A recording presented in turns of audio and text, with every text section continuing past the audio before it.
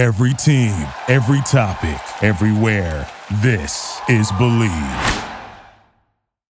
Hello, my fellow believers, and welcome in to episode number 20 of Combat Bets with Jason Barron. Thank you so much for joining me on another great episode. We're going to get into all the big fights, chiefly Vasily Lomachenko against Teofimo Lopez, and also, of course, Khabib against Justin Gaethje at UFC 254. But before I get into all the fights, I just want to congratulate the World Series 2020 champions, the Los Angeles Dodgers. It's the first time in my lifetime that I witnessed them win a championship. It had been 32 years. They last won it in 1988, and now they won it in 2020, same year that the Lakers won it. Also in 2020, amazing stuff by the Dodgers. They were the most complete team all year, the best team all year. Even when they were down 3-1 to the Braves, they were able to come back and rally. And then when they lost that game that they shouldn't have lost, Game 4 against Tampa Bay, they came back and won the next two games, showing the heart of a champion. And, they won that Game 6. It was really a bullpen game.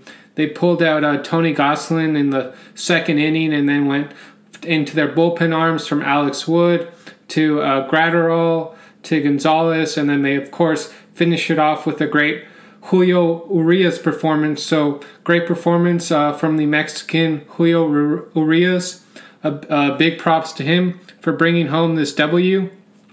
But, of course, everyone is questioning why they're pulling Blake Snell, I believe in the sixth inning, when he had only allowed 2 hits, 9 strikeouts. The Dodgers absolutely could not hit him. And then guess what? As soon as they pull him, Mookie Betts hits a double. They score their first run to tie the game on a wild pitch. Mookie Betts scores their second run on an infield hit right to first base. Somehow he beats out the throw. Most guys aren't going to beat that throw. And then they're up 2-1. And then Mookie Betts hits a home run in the other inning just to extend the lead. And that was it. And all season long, these Dodgers really have had the best offense in baseball. They had the best regular season record. I mean, when you got a lineup of Bellinger, Seager, you got Jock Peterson, Max Muncy, Mookie Betts. I mean, this team is built to get hits and grind out runs, and that's exactly what they did all postseason long. A big shout out to the Tampa Bay Rays, of course, as well. Randy Arozarena has arrived, one of the most impressive rookies that we've seen in the game in quite a while. So big props to Randy Arozarena, who did hit that first inning home run to give the Rays a 1-run lead. However, it didn't last for the whole game, as of course we know. And big shout out to Blake Snell, who pitched an amazing game, but unfortunately was pulled by his manager too soon. And of course, as a Rays fan, you want to see him keep pitching. But as a Dodgers fan, I was breathing a sigh of relief when I saw Snell get pulled from the game, because I knew now the Dodgers had a chance to actually string together some hits and maybe win the game, which is indeed what they did. And then post-game, when you hear the players saying, oh yeah, when he got pulled, I finally felt like I could actually get a hit. That's not what you want to hear as the opposing manager when the other team is saying it was to their benefit that he got pulled. So, of course, that's always going to be talked about, especially because it was in the deciding game. Nonetheless, you can't take anything away from the Dodgers, and I really feel very happy for Clayton Kershaw, who has had his share of postseason struggles in the past. Finally, he got over the hump and helped his team win the World Series. He won 2 games starting as the pitcher during the World Series, and he pitched great in both of them. So big props to Clayton Kershaw for finally getting over that hump. And now a word from our sponsors, betonline.ag. The NFL season is in full swing. You might not be at the game this year, but you can still be in on the action at BetOnline. And this weekend, I think I'll be betting on Gervonta Davis to beat Leo Santa Cruz, and also Alexander Usyk to beat Derek Chisora. For game spreads and totals, to team, player, and coaching props, BetOnline gives you more options to wager than any place online, and there's always the online casino as well. It never closes. So head to betonline.ag today and take advantage of all the great sign-up bonuses. Again, that's betonline.ag and sign up today. BetOnline, your online sportsbook experts. Once again, thank you so much for tuning in to Combat Bets with Jason Barron on the Believe Network. Now I would like to get into some boxing recaps.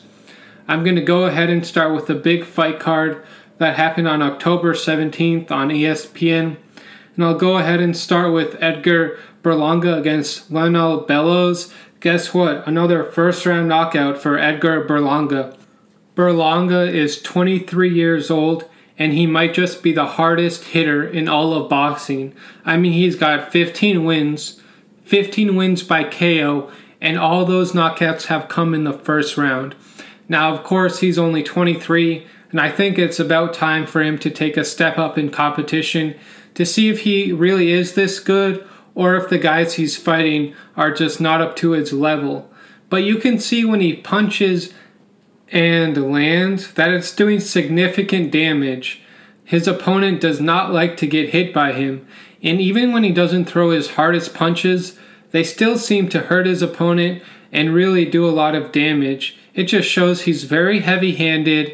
He punches like a heavyweight, it seems, with the force he can generate. And what's even more impressive about Berlanga is that he doesn't go hunting for the knockouts. He lets it come to him during the fight, and that just happens to be in the first round 15 times to start his professional career. And he's very patient, he's very accurate, but he's also very devastating with his punches. I cannot wait to see this guy fight again. Hopefully it's against an opponent that can actually challenge him a little bit, but if it's not, who doesn't love a first-round knockout? There's nothing really more impressive than a first-round knockout. I'm very impressed, obviously, by Berlanga. His power, his speed, his accuracy. He's just very big for a super middleweight, and I can't wait to see him fight again. Berlanga is definitely a force to be reckoned with in the super middleweight division, and it's going to be very hard for him to be beaten, because although we haven't really seen how great his defense is, we know his offense is absolutely devastating. Now I'm going to go ahead and move on to the co-main event. On that evening, it was between Arnold Barboza Jr. and Alex Saucedo.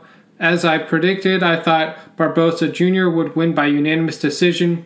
He just proved to be the better boxer in there, and although he did mix it up at times against Saucedo, he was still usually able to get the better of him because he was able to punch in between punches and really counterpunch very effectively and really control most of the rounds. Saucedo might have won 1 or 2 rounds, and other than that knockdown that Saucedo scored in, I believe, the 8th or 9th round, it really wasn't very much success for Saucedo. He was really more on the back foot, really taking a lot of punishment from Arnold Barboza Jr.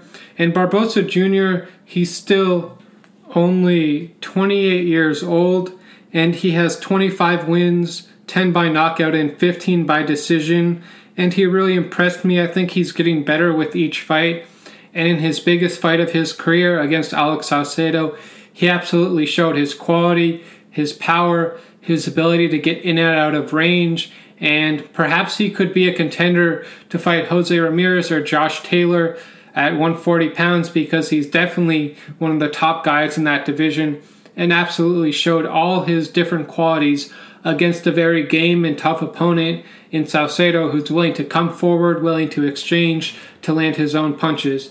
However, on this night, he wasn't able to do enough to get the decision against the very skilled boxer in Arnold Barboza Jr. And let's just check out the fight stats here. Barboza landed 218 punches, and he landed 188 power punches. Conversely, Saucedo only landed 183 punches. So that's not quite going to get it done. A competitive fight, but definitely Barboza Jr. got the better of most of the exchanges. And his opponent, Alex Saucedo, is only 26 years old, so he still has time to improve on his deficiencies, and I expect he'll be back and give an even better performance in his next fight. Both these guys are very exciting fighters, but Barbosa Jr. clearly showed he's just on another level in terms of boxing skill than Salcedo is at this point in his career. Now let's move on to the main event between Vasily Lomachenko and Teofimo Lopez. Clearly, I was most impressed with the boxing skill of Teofimo Lopez Jr. I didn't know he had all those skills in his bag, because usually we just see him walk right through guys and knock them out. But against Lomachenko, he showed a different game plan, really going to the body a lot of Lomachenko and mixing it up to the head, throwing a lot of punches, definitely the much more active fighter in there. And for the first half of the fight, Lomachenko barely threw a punch. I was wondering what's going on here. It's going to be very hard for him to win when he's not landing any punches. And this could be partly due to the power and size of Lopez. It could also be because Lomachenko was carrying a shoulder injury coming into this fight, and after the fight he has undergone shoulder surgery. Maybe he wasn't fully healthy, couldn't throw all the punches he wanted to. I'm not really sure the explanation, but for the first half of that fight, it did not look like the Lomachenko we are used to seeing. But you got to give a lot of credit to Lopez for taking advantage of those rounds where Lomachenko wasn't doing much, and he was able to land his own punches, which is not easy to do against the lightning-quick Lomachenko. However, in the second half of the fight, Lomachenko picked up his work rate, was able to land more punches, and really make it more of a back-and-forth fight against Lopez. However, his inactivity in the first half of the fight, and then of course I thought he lost the 12th and final round against Lopez, and that's indeed why he ended up losing by unanimous decision to Teofimo Lopez. However, that one judge's scorecard, 109 to 119, I'm not really sure what fight they were watching because it was clearly much closer than that. I'll say Lopez won 7 rounds and Lomachenko won 5 rounds. You could even say it was 6-6 and could have been ruled a draw, but clearly it was a very close fight as Lomachenko picked up the pace and his work rate in the second half. In rounds 7 through 12 is really when Lomachenko picked up his pace. Now here are the stats for the fight. Lomachenko threw only 321 punches and landed 141 for a 44% connect rate and 20 to the body. His opponent, Teofimo Lopez, threw 659 punches, landing 183 for a 28% connect rate and 34 to the body. Now, it's unclear whether or not these two boxers will have a rematch, but post-fight Teofimo Lopez Jr. said perhaps he wants to move up to 140 and challenge the winner of Jose Ramirez and Josh Taylor to become the undisputed champion, not only at 135 pounds, but also at 140 pounds. So we'll see if he can become a 2-division undisputed champion. That would be quite the accomplishment for the young Lopez. And for Vasily Lomachenko, it's unclear where he goes from here. Clearly, he has to recover from his shoulder surgery, and then after that, hopefully we see him back in the ring and looking like his old self once again. One of the greatest boxers in the world. He just ran up a guy that was bigger, stronger, and was throwing more punches. But one of the main reasons that Lopez Jr. had so much success in this fight is because he didn't let Lomachenko get comfortable and work behind his jab and set up his punches from the weird angles that he likes to throw from. And I thought that Lopez Jr. did a great job of utilizing his footwork to get in and out of range and put himself in advantageous positions where usually Lomachenko is in those great positions. However, this fight, the tables were turned and the young fighter was able to get the better of Lomachenko over the course of 12 rounds. I thought Lomachenko definitely had his moments where he was landing clean punches on the head of Lopez Jr., but Lopez had the better body work, landing 34 punches to the body versus only 20 for Lomachenko, and he landed more punches, was more active, was able to use better angles to get out of range of Lomachenko's attacks and really make it more of an awkward fight for Lomachenko than what he's used to against most opponents. So give a lot of credit to Lopez Jr. for showing his great boxing acumen, not just being a power puncher, but also showing he can box and beat one of the best boxers in the world in Lomachenko at his own game. Very impressive stuff, and we'll see where both fighters go from here. Obviously, a big disappointment for Lomachenko, but in his next fight, he knows he needs to be more active in order to get the decision or the knockout against whoever his opponent is. So hopefully he can learn from this lackluster performance and look better in his next fight. And for Lopez Jr., he's just going to keep improving and getting better. You combine his boxing skills with his power punching and ability to get knockouts. This guy is an exciting, fan-friendly fighter and now the undisputed lightweight champion of the world. So big props to Lopez Jr. for pulling off the upset, and for Lomachenko, hopefully he looks better in his next fight. Now I'd like to get to the next fight card, which was on Friday, October 23rd from Mexico City, Mexico. Really one of the strongest fight cards of the year, featuring great Mexican boxers. In the third fight on the card, we had Julio Cesar Martinez taking on Moises Calleros for Martinez' WBC flyweight title, which he retained via second round TKO over Calleros. His opponent was just overmatched in there, and the ability, the activity of Cesar Martinez was enough to get the win, and he's still improving. This guy, he's only 25 years old. He's a very impressive boxer with a lot of skills, fan-friendly fighter because he likes to come forward and throw a lot of punches. And his record is now 17-1 with 1 no contest, and he has 13 wins by knockout and 4 by decision. So clearly this guy is one of the best flyweights in the world, and he's beaten some pretty impressive fighters. He's beaten Andrew Selby, Charlie Edwards, Christopher Rosales, Jay Harris, and now Moises Calleros. We'll see who he gets matched up with next, but clearly this guy comes to fight.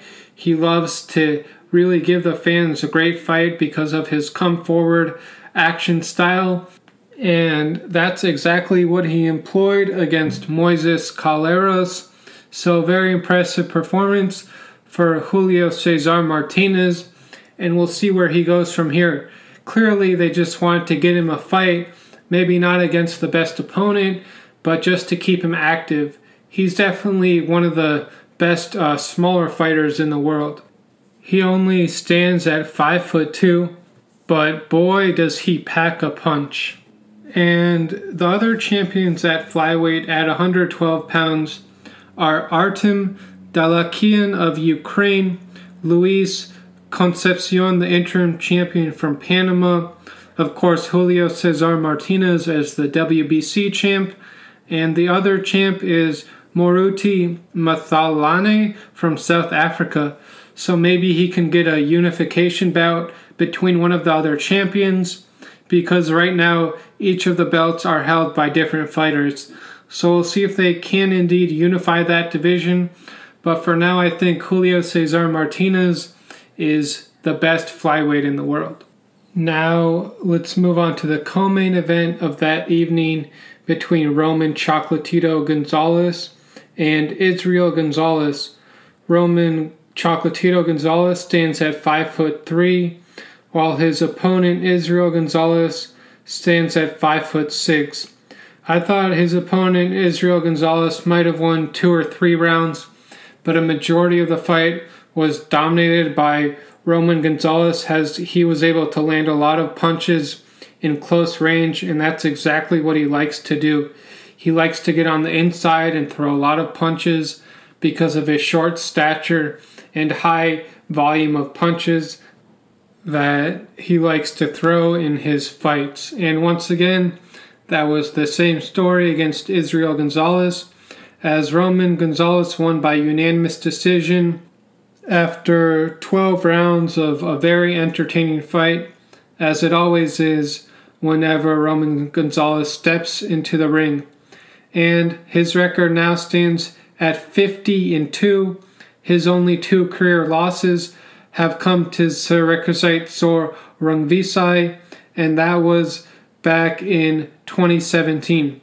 Since those 2 losses to Sor Rungvisai, he's went on to beat Moises Fuentes by 5th round KO, Dimiol Daikos by 2nd round TKO, Kal Yafi by 9th round TKO, and Israel Gonzalez most recently by a 12-round unanimous decision win. The 3 judges scored it 118-110, 116-112, and 117-111, all for the winner, Roman Chocolatito Gonzalez. While his opponent, Israel Gonzalez, did have a few rounds where he did win, a majority of the fight was dominated by Gonzalez and his very impressive work rate. It seems like he never stops coming forward, never stops throwing punches, and he's able to get on the inside, really able to work the body of his opponent, and then that opens up the head, which is what makes him such a devastating fighter to go up against because of his activity level and his ability to string combinations together both to the head and body of his opponents. And with that win, Roman Gonzalez retained his WBA super flyweight title. So big props to him for coming back and getting some big wins following his 2 losses to Srisaket Sor Rungvisai. One of the most exciting fighters in the sport. Whenever Roman Gonzalez is in a fight, you're definitely going to want to tune in and watch. And in the main event on that night, we had Juan Francisco Estrada, who just might be the best super flyweight in the world, taking on Carlos Cuadras. And Juan Francisco Estrada won by TKO in the 11th round to retain his WBC and the Ring Super Flyweight titles. This, of course, could set up a rematch between Roman Gonzalez and Juan Francisco Estrada. They last fought back in 2012 with Roman Gonzalez winning by unanimous decision. I'm definitely interested to see how their rematch would go because Juan Francisco Estrada looked absolutely amazing against Carlos Cuadras. Although he did have to overcome a knockdown in the early rounds, he was able to come alive in the later rounds, really push forward and win most of the rounds after his early knockdown. And that's why he ended up getting the finish in the 11th round. And this was actually a rematch between him and Carlos Cuadras. They previously fought back in 2017 with Juan Francisco Estrada winning by unanimous decision over Carlos Cuadras in a very close fight. But their fight 3 years later in 2020, I thought Juan Francisco Estrada left no doubt who the better fighter was, and that was indeed him on the night. And I think in his rematch against Roman Gonzalez, he might even be a slight favorite because he really impressed me against Carlos Cuadras, how he was able to overcome that early knockdown and really show all his boxing skills. Show the ability to come forward and land his own punches while also avoiding most of the punches that were coming from Cuadras. It was a really impressive performance from him as he was able to throw a lot of looping punches around the guard of Cuadras, along with some big straight rights that were really able to push back the very aggressive opponent that he was fighting. And when these two guys fight, it's bound to be exciting. I thought it was one of the fights of the year between Cuadras and Estrada, both guys landing punches, But as the rounds wore on into the back half of the fight, I thought that Estrada was starting to pull away with his superior boxing skill, his more accurate punching, and his overall activity level. And what really set up the knockout for Estrada in the 11th round was all the body work he did on Cuadras, really landing a lot of shots to the body, which you could see was taking the air out of Cuadras and the steam out of some of his punches. And Estrada really used that well-rounded attack to overcome a very tough opponent in Cuadras, who he barely beat when they fought back in 2017. However, their rematch in 2020 was definitely more dominated by Estrada, despite the knockdown in round 3 that Cuadras landed on Estrada. So I'm really looking forward. Hopefully we get a rematch between Roman Gonzalez and Juan Francisco Estrada. And also Sringvisai Sor Rungvisai, maybe he gets the winner of that fight. We'll see how the super flyweight division plays out. But no doubt a great night of boxing from Mexico City. If you didn't check out the card, I definitely recommend going back and watching it. It was on DAZN, so go ahead and check out some great super flyweights in action. And no date yet has been announced on the rematch between Juan Francisco Estrada and Roman Gonzalez. However, it is widely expected to happen, and I'm really looking forward to that fight. Should happen in early 2021. And once again, a big congratulations to Roman Gonzalez for resurrecting his career following his 2 losses to Sringvisai Sor Rungvisai. Now, let's get to the main event on October 24th on Showtime between Sergey Lipinets and Castillo Clayton, 12 rounds for the vacant IBF interim welterweight title. This was a very close and competitive fight, which is why it was ruled a majority draw. The judges had it 114-114, 114-114, and 115-113 for Clayton.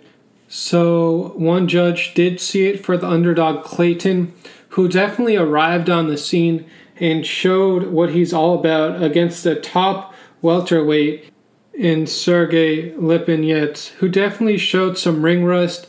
Lipinets last fought in July of 2019, getting a second round TKO against Jair Inson, and then after that he fought in October of 2020, his most recent fight against the Canadian welterweight Castillo Clayton, and I was really impressed by Clayton's performance. It was very disciplined, and he showed good work to the body and head, never really let Lipinets get going. And Lipinets' only career loss has come to Mikey Garcia by unanimous decision back in 2018. No shame in that. And Castillo Clayton was a late replacement for this fight, but he got a big opportunity in the main event on Showtime and definitely took full advantage of it, really pushing Lipinets to the limit in a great back-and-forth fight. Maybe not the most exciting fight, but definitely a fight where Clayton showed all his boxing skills and really made great in-fight adjustments. As in the early rounds, I thought Lipinets might walk right through him and knock him out. That didn't end up happening. As in the later rounds, I thought Clayton really took over and really started to find more of his rhythm and more of his punches. Now let's take a look at the fight stats for this main event on Showtime this past Saturday. In Lipinets, he landed 175 of 610 total punches and 80 punches to the body of Clayton. Clayton landed 247 out of 687 punches and 21 punches to the body of Lipinets. So Lipinets had a 29% connect rate, while Clayton had a 36% connect rate. So Clayton outlanded him 247 to 175, and he really controlled a lot of the rounds. I thought he might have even won the fight, but a majority draw is definitely a fair decision. And for Lipinets, he's definitely got to look at this fight, look what he did wrong and improve on it, And for Clayton, he couldn't have really asked for a better performance as the underdog coming into this fight, and he definitely announced himself as a welterweight that could give any fighter problems. So we'll see where both fighters go from here. I believe they're both open to a rematch. If that indeed does happen, we'll see. And if not, Lipinets probably needs another tune-up fight before he fights the big welterweights in the division, like a rematch with Mikey Garcia or another top fighter, maybe an Errol Spence Jr.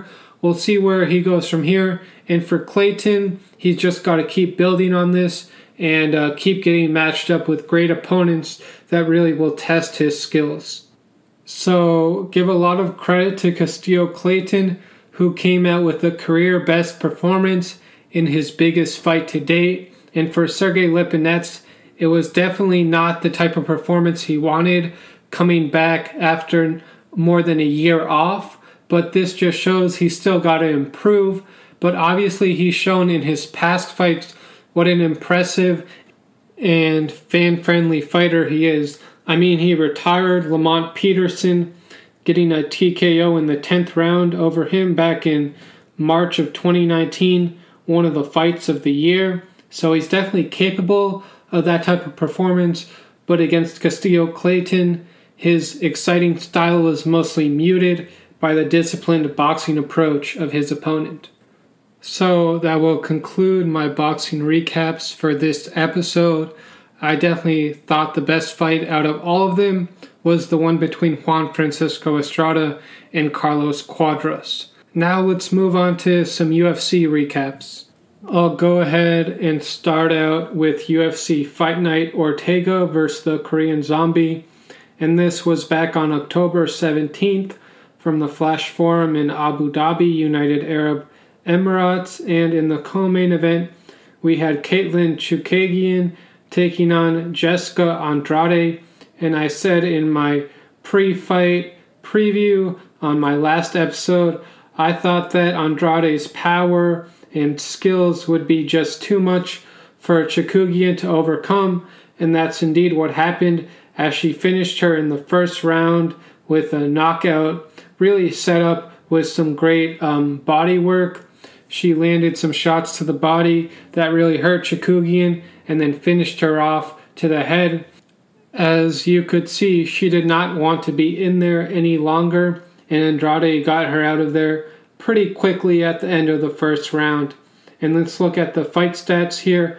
Andrade landed 62 total strikes, Chookagian only 27, and Andrade was 2 of 3 on her takedown attempts for 2 minutes and 26 seconds of ground control time. Chookagian with only 25 seconds of ground control time. And really what set up the knockout for Andrade was her body shots, her kicks to the body of Chookagian, which she could not withstand. And then she finished her off as she crumbled to the ground. And that was the end of the fight. Very impressive performance from Andrade. What I expected from her against an inferior opponent in Chookagian. And Chookagian can beat most fighters that she goes up against. But when she gets up to that elite level of the sport against fighters like Jessica Andrade or Valentina Shevchenko, she falters and she can't quite match their level of skill. And that showed itself once again against the very aggressive Jessica Andrade, who put on just the type of performance she needed to set herself up maybe for another rematch with Rose Namajunas. So we'll see what happens there. But if she doesn't get her next, she's definitely going to be a fighter to watch out for in the flyweight division as the former flyweight champion. Her only recent losses came to Joanna Jurasic, Zhang Weili, and Rose Namajunas. Of course, I'd love to see a rematch between her and Joanna Jurasic. Maybe that could happen. That Polish fighter, she put on perhaps the fight of the year against Zhang Weili when they fought for the title. And I would love to see them, fight once again. But if not, maybe you run it back with Rose Namajunas for a third time, their rubber match. Both fighters have won one fight each, so maybe they fight a third time. If not, As I said, I'd love to see her get a rematch against Joanna Jędrzejczyk. If not that fight, then maybe you match her up against Michelle Waterson, who recently got a big win over Angela Hill. So there's clearly a lot of exciting opponents out there for Jessica Andrade, who maybe could recapture the title one day, but right now I see Zhang Weili and of course Valentina Shevchenko not giving up their title anytime soon. So we'll see what happens in the women's division, in the flyweight division, but clearly this was exactly the type of performance Jessica Andrade needed to cement herself as an elite flyweight. And the power, the pace, the body kicks, and the punches of Andrade ended up being too much for the taller Chookagian, who could not withstand Andrade's pressure, her power, or her overall determination to get the job done in the first round. And just taking a look at the body shots here, Chookagian landed 12 out of 18 body shots, and Andrade was even more impressive, landing 11 of 12 body shots and 6 of 7 kicks to the legs of Chookagian. Clearly the body shots and the leg kicks really wore down Chookagian over the course of that first round, and that's indeed why she was finished. She just couldn't withstand that power. And even though Chookagian is 5'9" and her opponent Andrade is only 5'1", that 8-inch height advantage for Chookagian in fact seemed to not work in her favor because she was a bigger target for Andrade and she just couldn't get out of the way of her strikes because she wasn't as quick as Andrade. Now let's get to the main event of the evening, a featherweight fight between Brian Ortega and Chan Sung Jung, otherwise known as the Korean Zombie.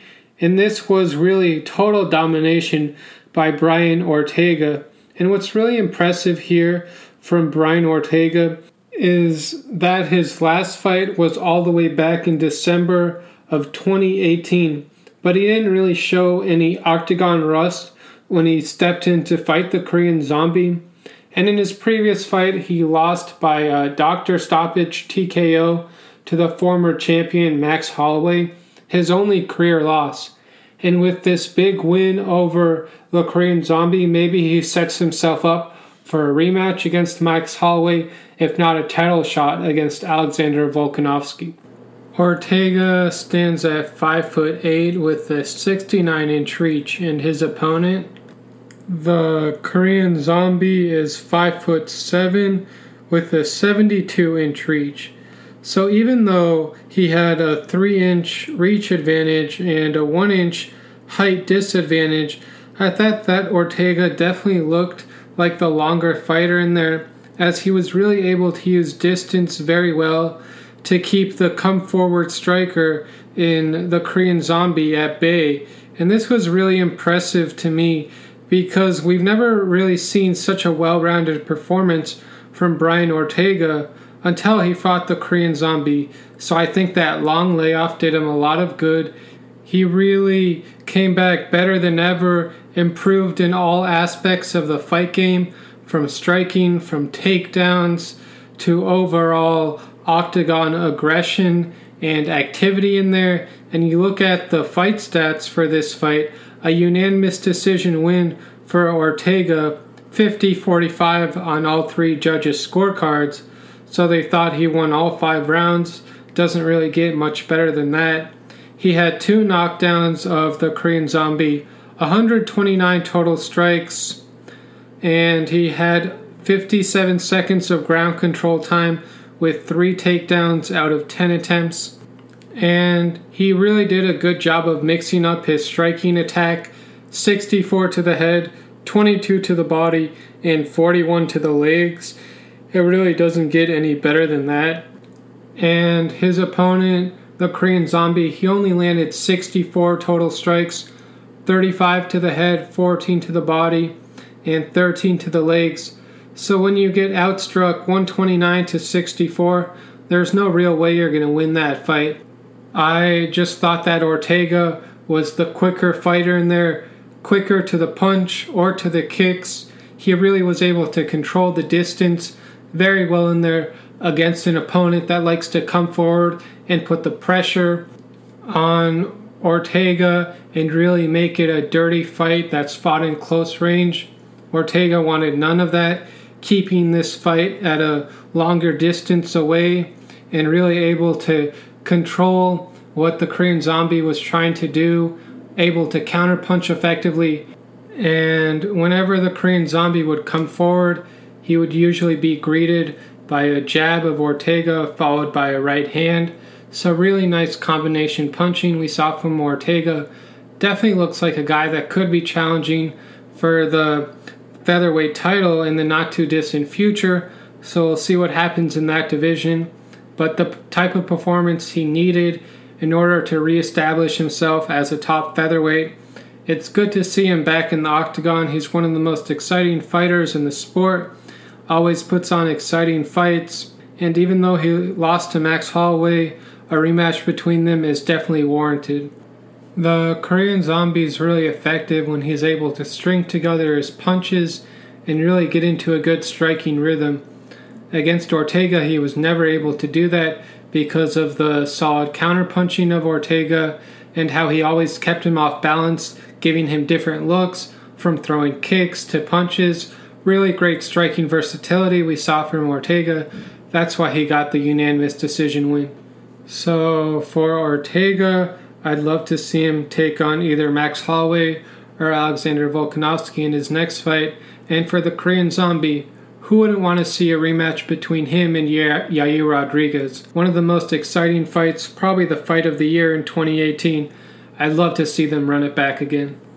And Yair Rodriguez was actually scheduled to take on Zabit Magomedsharipov. However, that fight fell through because Rodriguez pulled out with injury. He had a high ankle sprain, so that fight was unable to go on.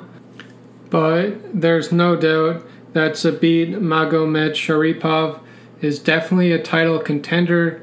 He's undefeated in the octagon, and I'd love to see him get a shot at a guy like Max Holloway, Brian Ortega, or even Alexander Volkanovski if they can't make the fight happen with Yair Rodriguez. So definitely a lot of big featherweight matchups to look out for, and Brian Ortega got a big win over a fellow top featherweight in the Korean Zombie.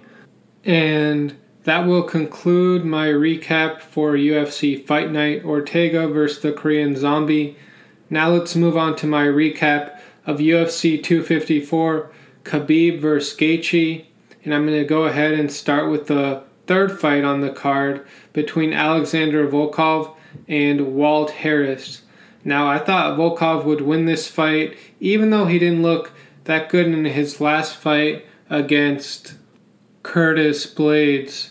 But I thought the reason he would have an advantage in this fight is because he's the bigger fighter, the longer fighter, the guy that can use more kicks and more punches to really diversify his striking attack. And that's exactly what you saw when he took on Walt Harris. You could see he could really keep him at range with his long punches or even longer kicks, where Walt Harris really couldn't get on the inside and really get anything going.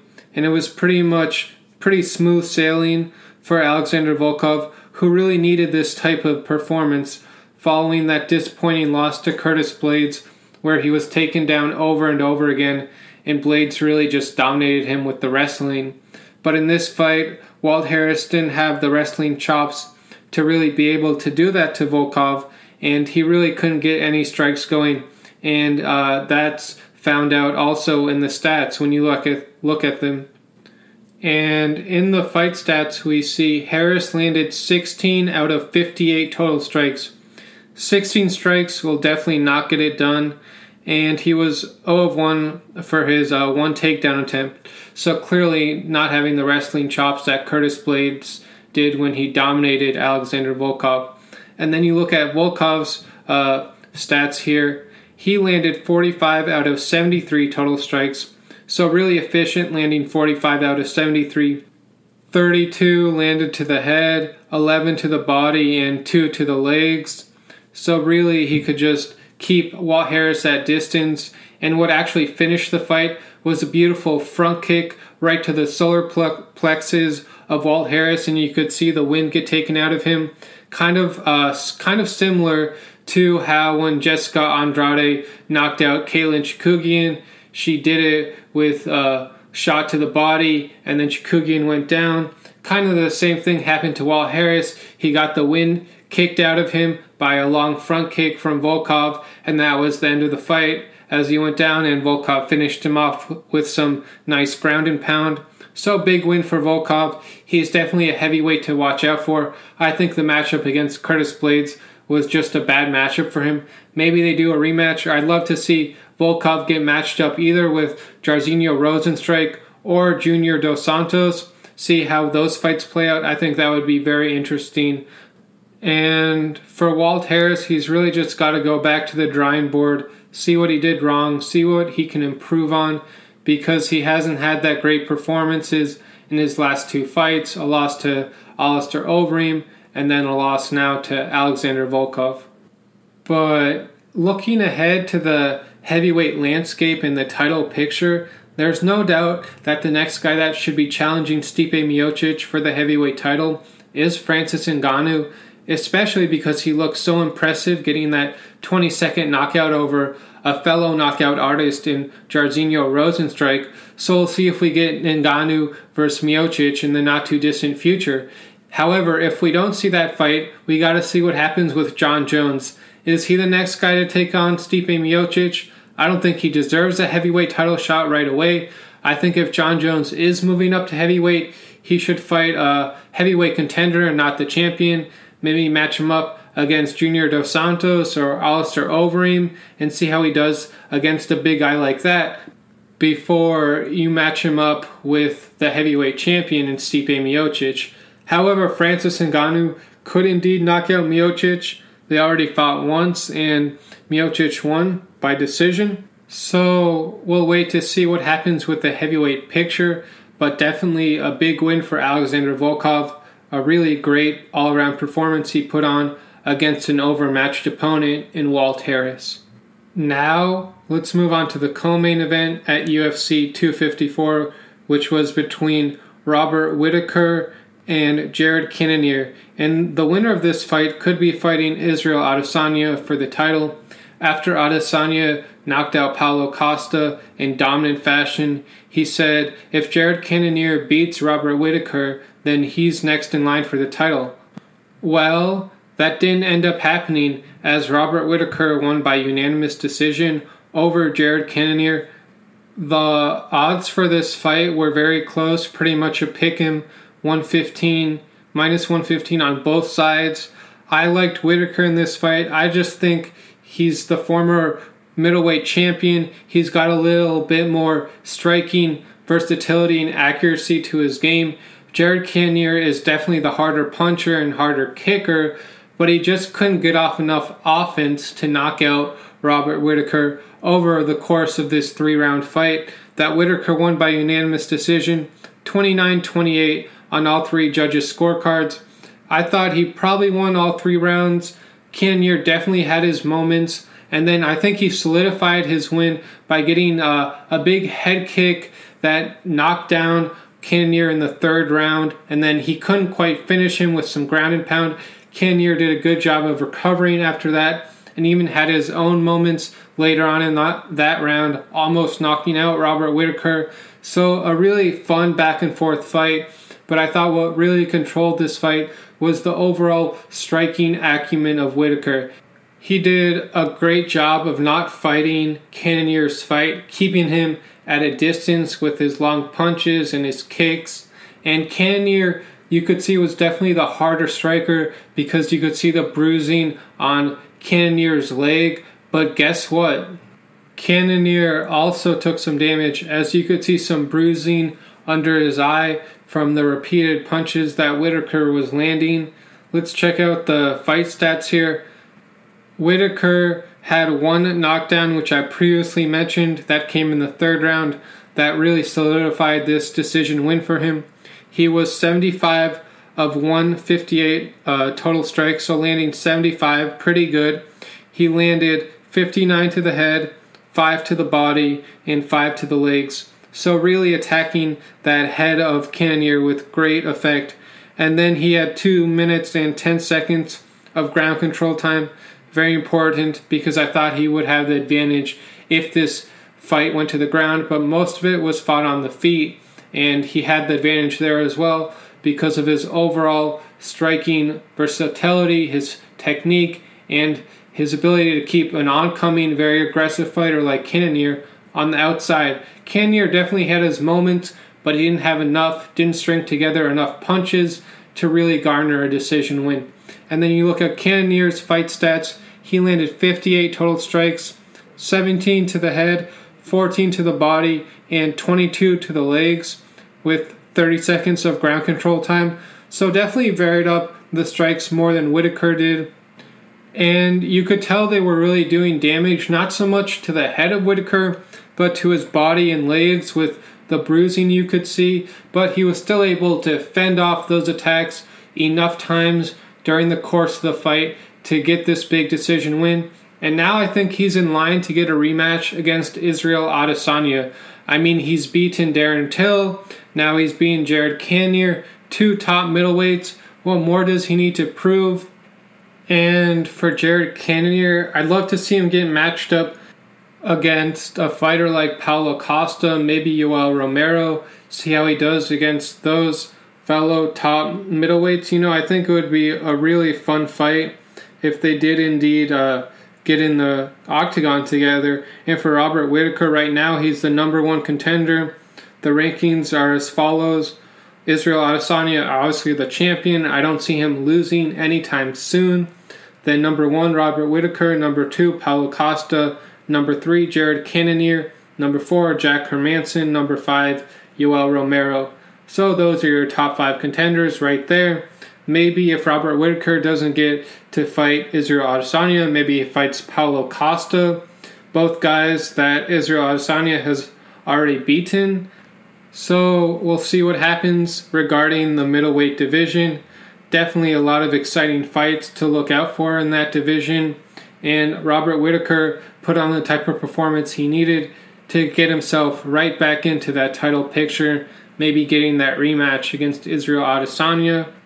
And what really won him this fight against Cannonier is that Cannonier couldn't get his head off the line enough times, and Whittaker took full advantage of that, hitting the head of Cannonier a lot over the course of 3 rounds. And Cannonier just needs to really improve on his defense because he's got the knockout power. He's just got to set it up better against a very, very great opponent in Whittaker with more feints, more striking versatility, and maybe some more takedowns mixed in there. But great win for Robert Whittaker. Now let's move on to the main event between Khabib Nurmagomedov and Justin Gaethje. Now, going into this fight, Khabib was a big favorite, rightly so, I believe around minus 300, and Gaethje was the big underdog. And I thought even in the first round when it was stand-up, I thought that Khabib was beating Gaethje in the stand-up. Gaethje landed some nice kicks to the kneecap range of Khabib that you could see Khabib did not like, and he was actually getting that area iced at the end of the first round. But guess what Khabib can do that really no other fighter can? He can take you down at will whenever he so chooses. And that's exactly what he did against Gaethje at the end of the first round, and then again in the second round. So let's check out the fight stats here. Khabib, he landed 26 out of 80 total strikes. That's a lot of strikes for Khabib to throw. 80, usually don't see that from a predominantly wrestling champion. And then Gaethje, he landed 29 out of 46 total strikes, so definitely more accurate with his striking. Khabib landed 18 to the head, 7 to the body, and 1 to the legs. And then Gaethje, he landed 12 to the head, 2 to the body, and 15 to the legs. So you could see his game plan was really to attack the legs of Khabib and maybe slow him down in that sense. and he was pretty successful in that. It's just that Khabib is the most dominant wrestler we've ever seen in MMA. I mean, he's just on a different level, and he showed that once again against Gaethje, who, by the way, comes from a wrestling background. I believe he wrestled in college, but that doesn't matter against a guy like Khabib, who just can take you down whenever he wants, and he does a great job of controlling his opponent's legs by, trapping them under his legs, and then moving his opponent around the octagon on the ground as he sees fit. And he almost got the finish at the end of the first round with an armbar. He couldn't quite do it in time, so he got the finish in the second round. He took Gaethje down right after Gaethje landed another kick to the kneecap of Khabib, and he clearly did not like that, so he took Gaethje down at will. And pretty quickly after that, he was able to lock up a triangle choke on Gaethje and really press down on his head. And Gaethje tapped a few times. The referee did not see it, so he went unconscious for a brief moment. And finally, the fight was stopped after a beautiful submission win for Khabib Nurmagomedov in the second round. And we found out post-fight that Khabib could have landed an armbar submission on Justin Gaethje, but he heard previous to the fight that Gaethje would not tap no matter what, so he didn't want to break Gaethje's arm, especially because Gaethje's parents were in attendance at the fight, and he didn't want for them to see their son get his arm broken. So instead of breaking his arm with an armbar, he opted for a triangle choke, which would just put Gaethje to sleep and not break any of his limbs. So that's what he did. But do you realize the level of skill it takes to be able to not go for one submission and instead go for another because you're thinking of your opponent's well-being? I mean, that's the level of wrestling, that's the level of submission attacks that Khabib has had. And you look at the course of his career, Khabib has beat everyone he's fought against. He submitted most of his opponents. Let's look at his fight history. He's 29-0. He has 8 knockouts and 11 submissions. To me, there's no doubt he's the GOAT in MMA. You look at how dominant he's been. I compare it to Amanda Nunes in her dominance on the women's side, but even Amanda Nunes isn't undefeated. Khabib is, and he fought the best lightweights in the world. He beat Edson Barbosa, Al Iaquinta, Conor McGregor, Dustin Poirier, and Justin Gaethje. The last 3 wins all coming by submission to 3 of the best lightweights we've seen in the past little while in McGregor, Poirier, and Gaethje. He absolutely dominated them. They didn't have a chance. And Khabib showed he's just on a different level than most other fighters. Even top lightweights can't really compete with him. So I'm very impressed by his overall career. And as we all know, after the fight, he announced his retirement following the unfortunate passing of his father and also his coach in Abdul Manap Nurmagomedov. I mean, this guy really taught Khabib everything he knows in terms of wrestling and in terms of fighting, and that loss was just devastating for him. He lost his father back in July, and, give him a lot of credit for even taking this fight against Gaethje, because he could have just retired after the unfortunate passing of his father. However, he gave us fight fans one more great fight before he rides off into the sunset as not only the greatest lightweight in UFC history, but quite possibly the greatest fighter in UFC history in any weight class. And he got his wish. He's number 1 on the pound-for-pound rankings. And some people are going to argue that no, Jon Jones is the GOAT. But guess what? Jon Jones has not looked particularly dominant in his fights against Thiago Santos and Dominic Reyes. A lot of people thought Jones might have actually lost those fights. There's no doubt that Khabib won all his fights. There's no controversy there. Whereas Jon Jones, he vacated his light heavyweight title. And as I said, he didn't look particularly dominant in his last couple of fights. So for me, he's not the GOAT. I still put Khabib over him because of his level of dominance. And the guys he's beat like Gaethje, Poirier, and Conor McGregor. So very impressive stuff. I really hope this isn't the last time we see Khabib in the octagon, because he is such a special fighter, and it's a joy to watch him work whenever he does step into the octagon. So we'll see what happens if this retirement sticks or if he decides to come back. And I think the fight that all fight fans would love to see would be Georges St-Pierre taking on Khabib Nurmagomedov, two guys that definitely have a case for the GOAT in MMA. So we'll see if that fight does happen. It would be a dream matchup. But if it doesn't happen, an amazing career for Khabib, dominated from start to finish the moment he came into the UFC, and he retires as the greatest lightweight and perhaps the greatest fighter ever. And what was even more impressive to me about his performance against Justin Gaethje, who is primarily a striker, who we saw absolutely dominate Tony Ferguson over the course of 5 rounds. Well, guess what he did to that guy? He outstruck him on the feet, and then he took him down and submitted him. So overall, very impressive performance from Khabib on the feet, and then of course on the mat, where he is absolutely unrivaled in terms of what he can do with his grappling. But guess what, fight fans? We might have another fighter similar to Khabib, maybe not his level of dominance, we'll have to see what happens, but guess who I'm talking about? That's right, Khamzat Chimaev, the first fighter to really remind me of Khabib in terms of his fighting style, in terms of his wrestling dominance, that somewhat is similar to how Khabib wrestles. So we'll see if Khamzat Chimaev can carry on Khabib's legacy in terms of fighting in a similar style and dominating in a similar fashion. And by the way, it has been announced that Khamzat Chimaev will be taking on Leon Edwards, I believe in a fight coming up in December, so looking forward to that one. Right now, Leon Edwards is the 3rd ranked welterweight behind Colby Covington, Gilbert Burns. Then you have Leon Edwards, Jorge Masvidal, and Stephen Thompson.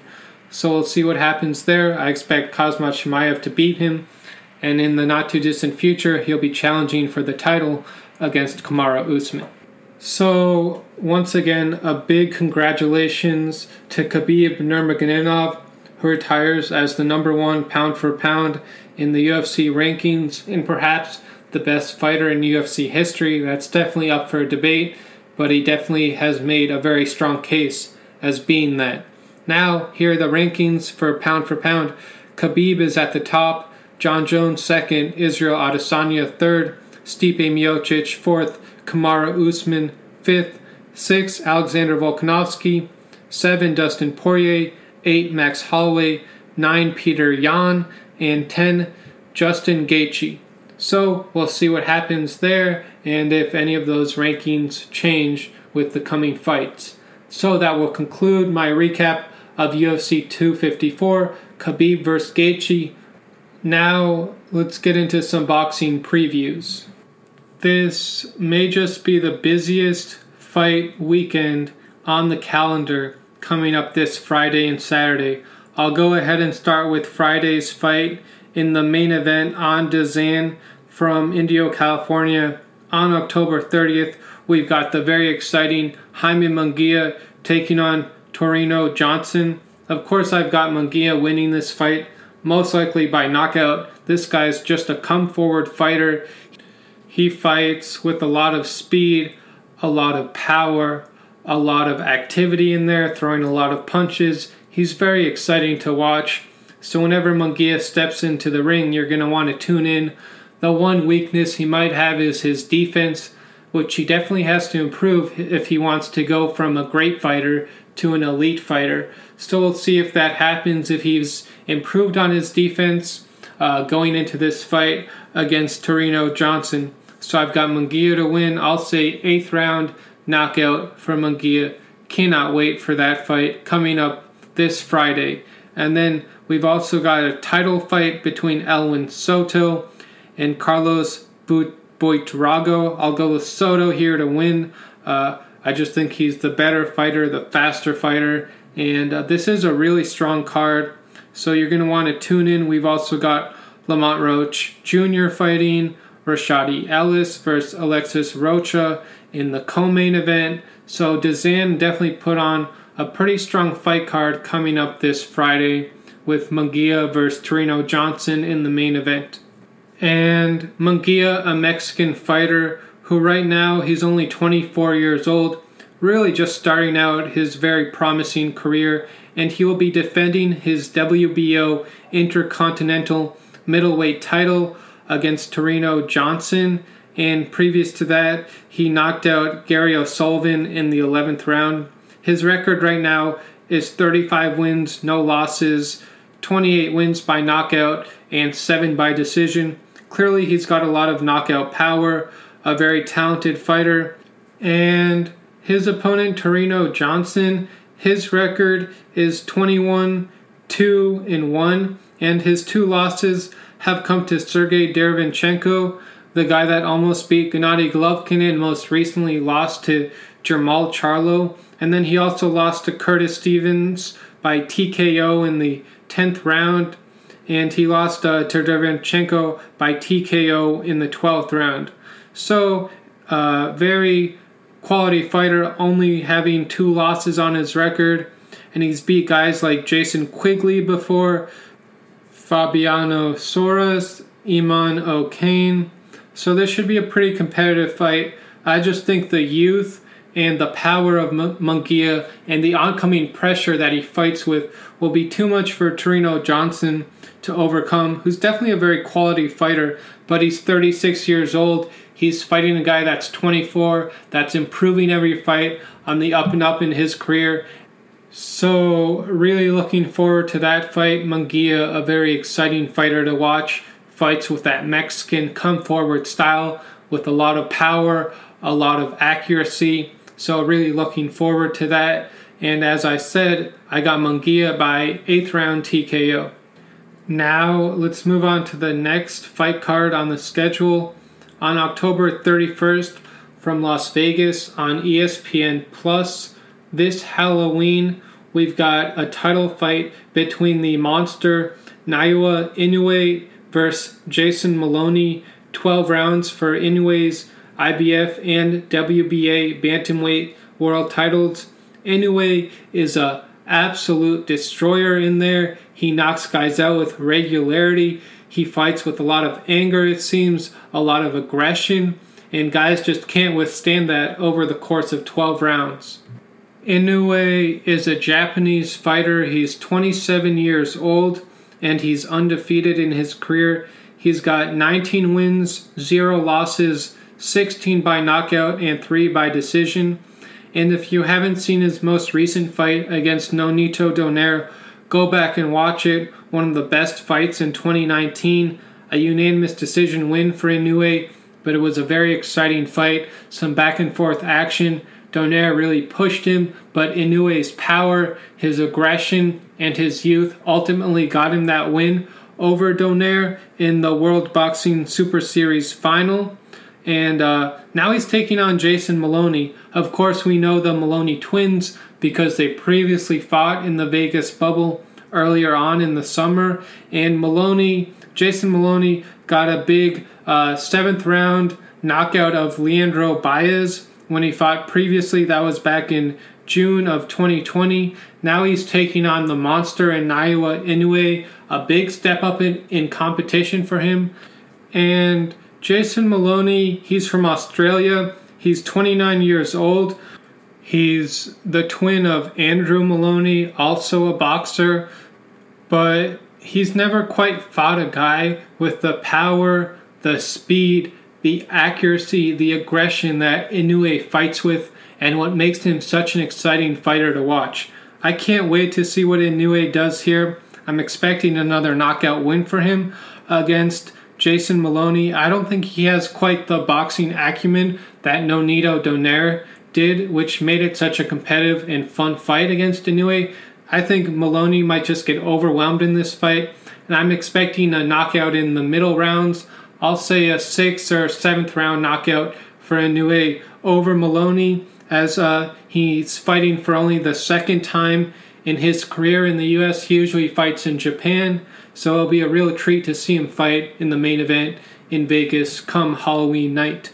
And then let's check out who he's beaten. He's beaten Nonito Donaire, as I previously mentioned, Emmanuel Rodriguez by second round TKO, Juan Carlos Payano by first round TKO, Jamie McDonald by first round TKO, Johan Boyax by third round TKO. So all these are really early round knockouts for him, proving that he can get rid of guys very early and he doesn't necessarily need to get the rounds in and wait for the knockout. If the knockout comes, he takes it.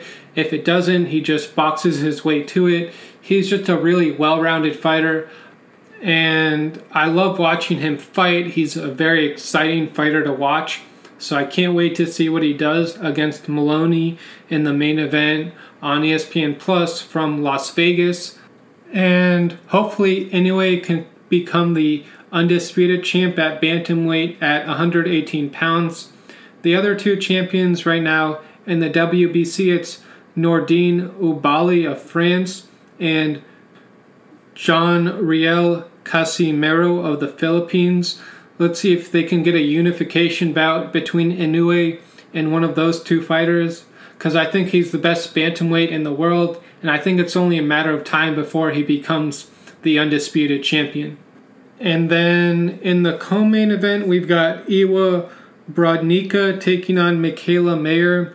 10 rounds for Brodnicka's WBO junior lightweight title.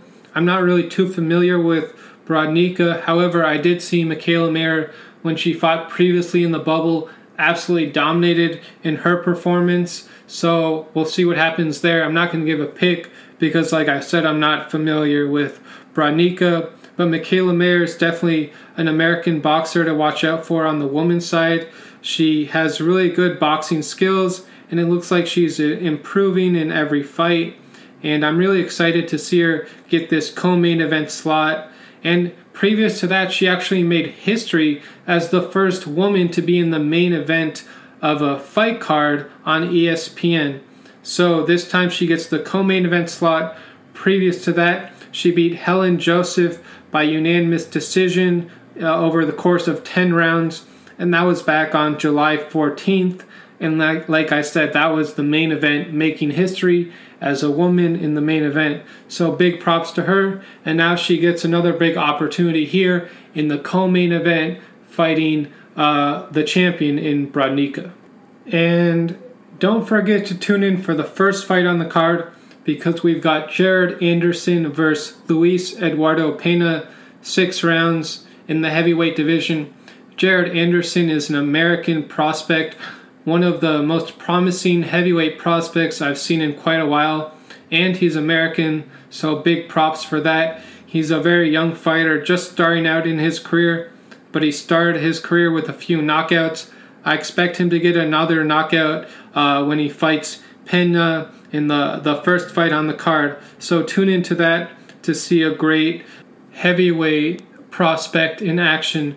Now let's move on to the next fight card on the schedule. Also on October 31st from San Antonio, Texas, on Showtime pay-per-view, we've got in the title fight Gervonta Davis versus Leo Santa Cruz. 12 rounds for Davis, WBA lightweight title, and Santa Cruz's WBA junior lightweight title.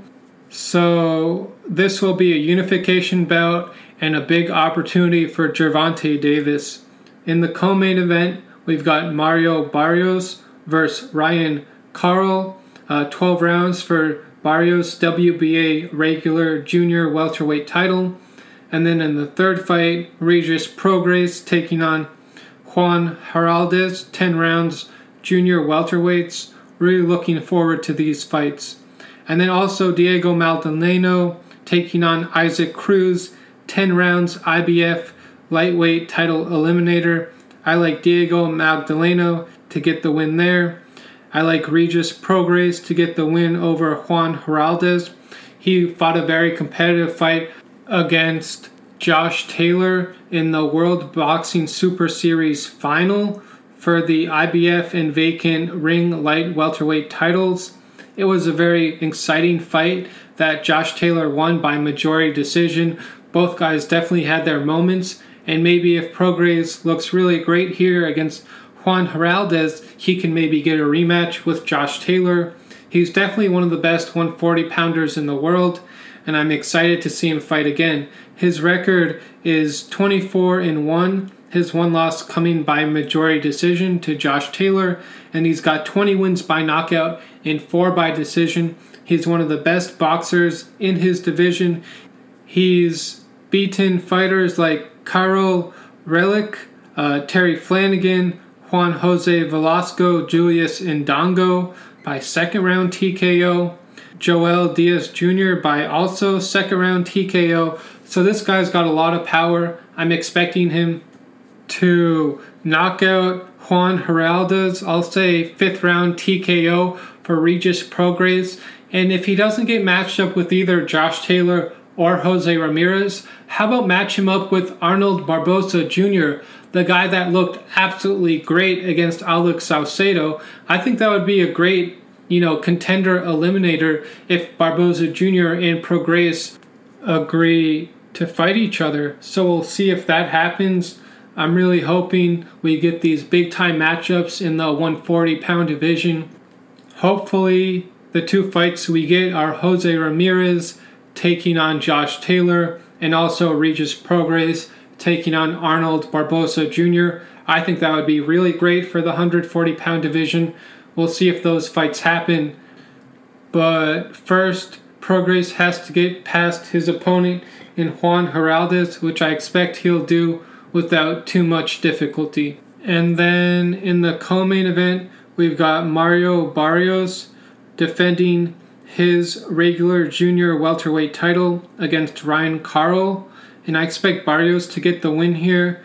I'm not really too familiar with Ryan Carl. However, I have seen Mario Barrios fight before. He's a very solid Mexican fighter, not quite elite, but still a very worthy fighter, and his record right now is 25-0, 16 wins by knockout and 9 by decision, so he can get it done either way.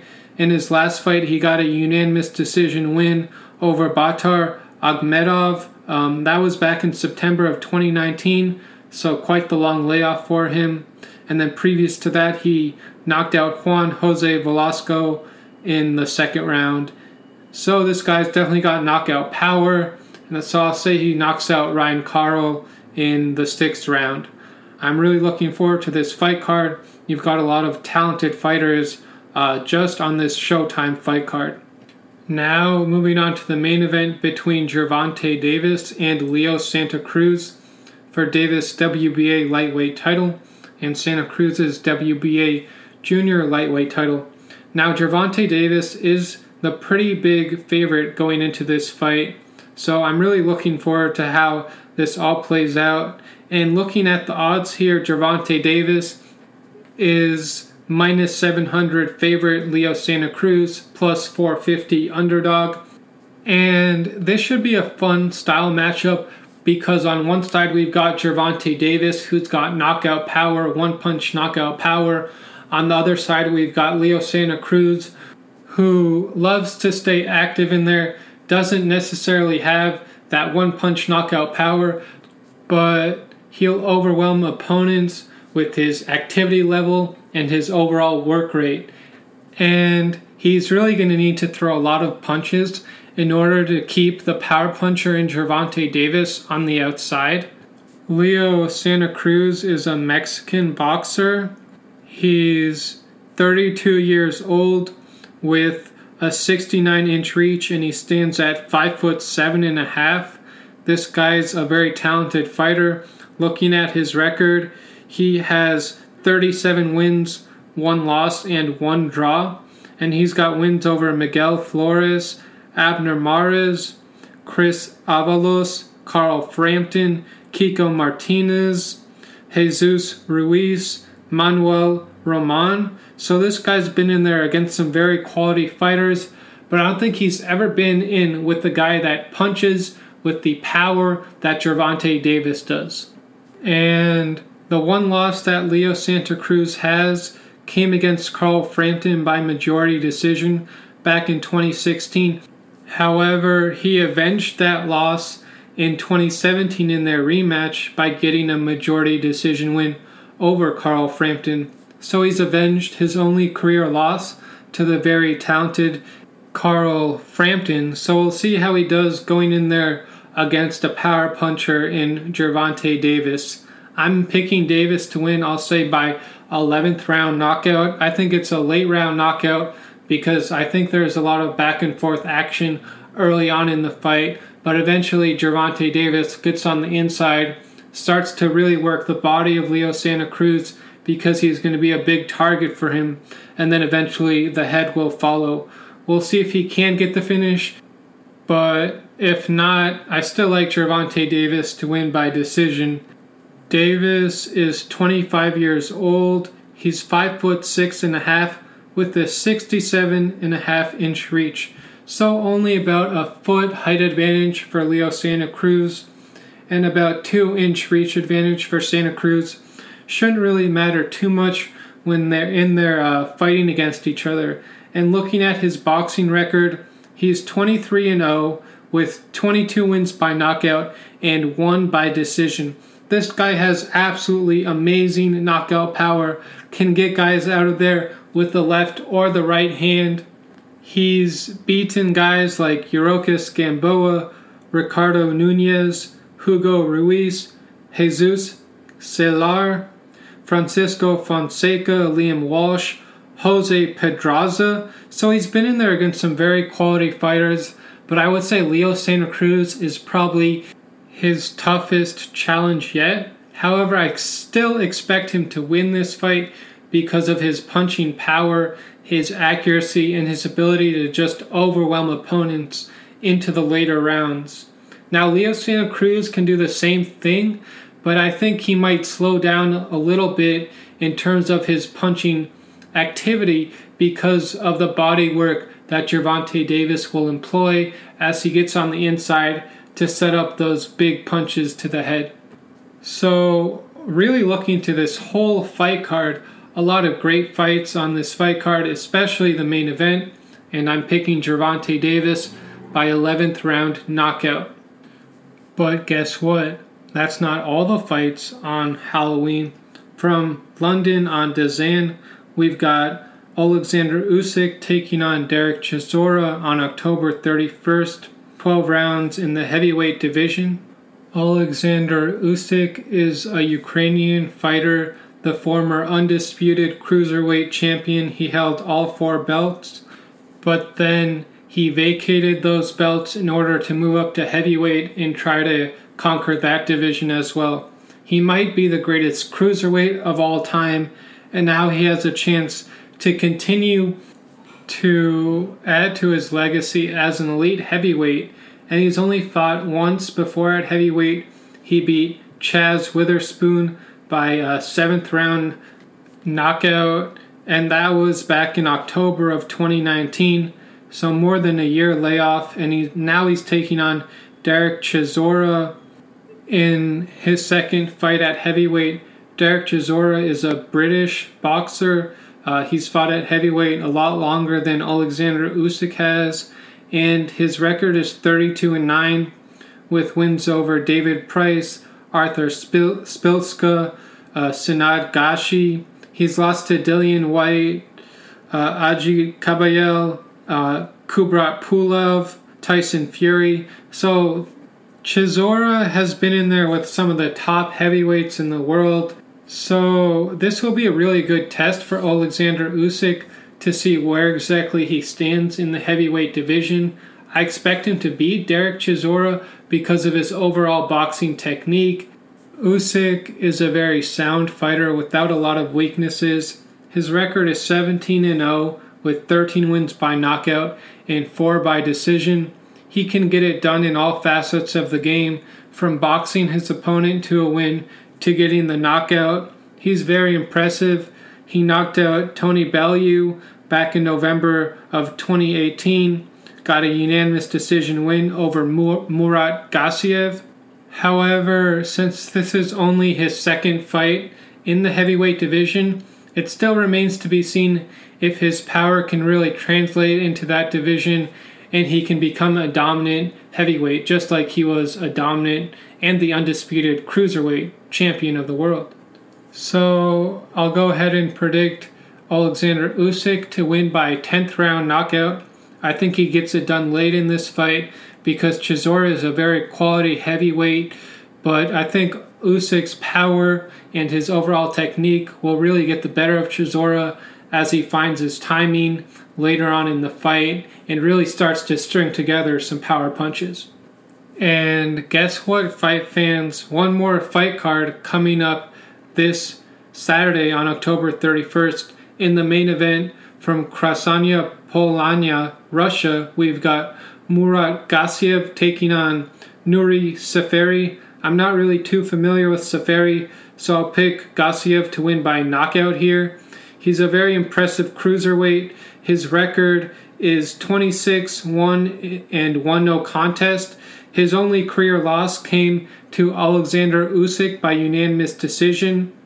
And he's also beaten Yuniel Dorticos by 12th round TKO, Denis Lebev by split decision, Krzysztof Wolzakik by KO in the 3rd round. So this guy's a very impressive cruiserweight, and I expect him to get the knockout over the relatively unknown Nuri Seferi. Let's look at Seferi's record here. He is 38-8, and I'm not really too familiar with how he fights, but I'm more familiar with Murat Gassiev, who's a pretty sound fighter overall with pretty decent punching power. And as I said, he has 26 wins, 19 by knockout, and 7 by decision. So expect another knockout here over Nuri Seferi. And if Murat Gassiev can get past Seferi, the fighter I'd love to see him get matched up with is Marius Briedis.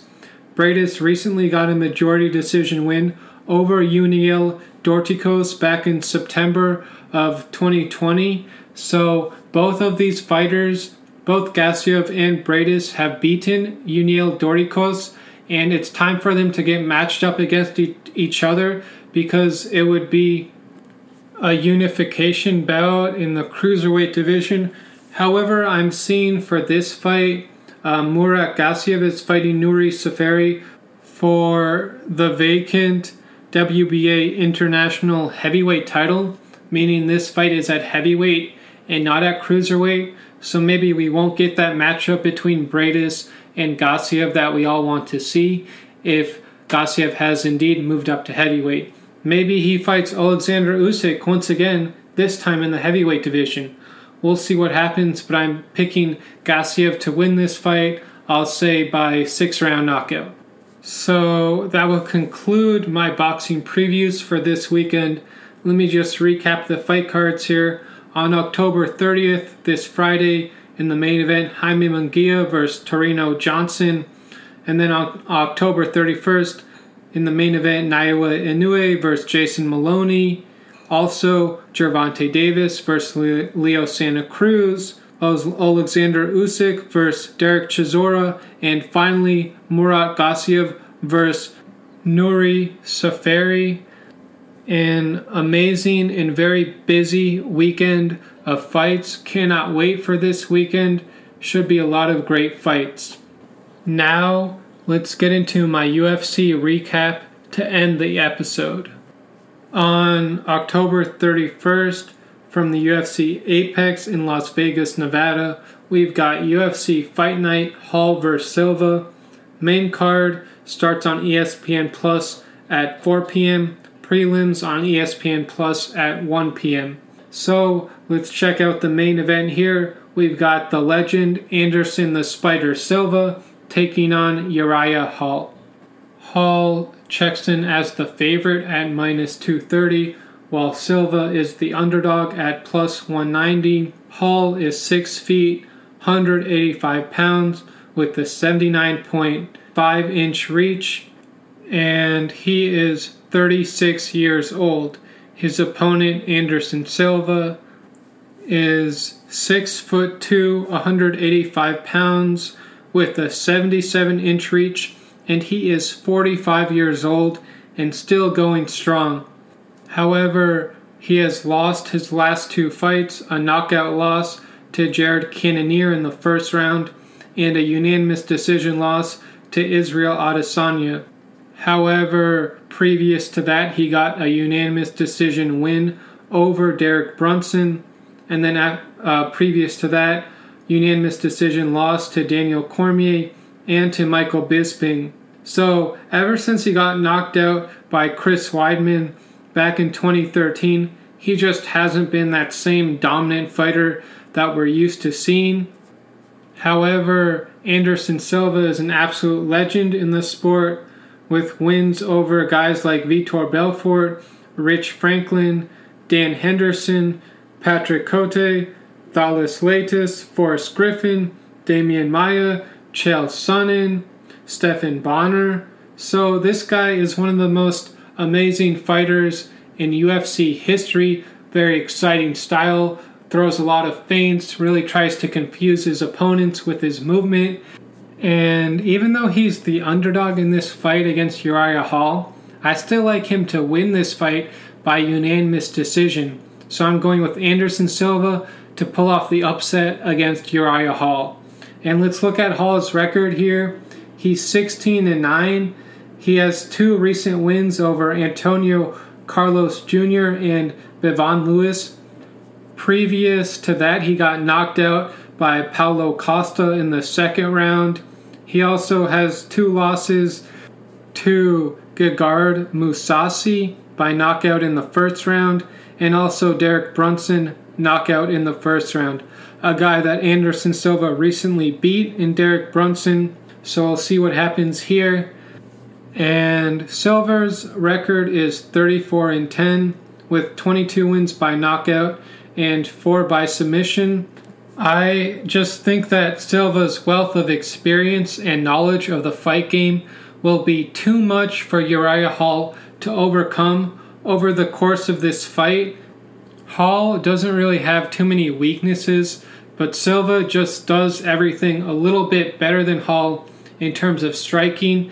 And also I think if this fight does go to the ground, that Silva has the advantage there as well. So wherever this fight goes, I feel like Silva should have the advantage, which is why I am picking him to get the upset decision win over Uriah Hall. Well, thank you so much for listening, my fellow believers, to episode number 20 of Combat Bets with Jason Barron on the Believe Network. That will conclude episode number 20. Once again, thank you so much for listening. Make sure to go out and vote. And also make sure to wear your mask and continue to social distance. Go Dodgers, go Lakers, Kobe forever, Mamba forever. Everyone have a great weekend and enjoy all the amazing fights. Thank you for listening to Believe. You can show support to your host by subscribing to the show and giving us a 5-star rating on your preferred platform. Check us out at Believe.com and search for BLEAV on YouTube.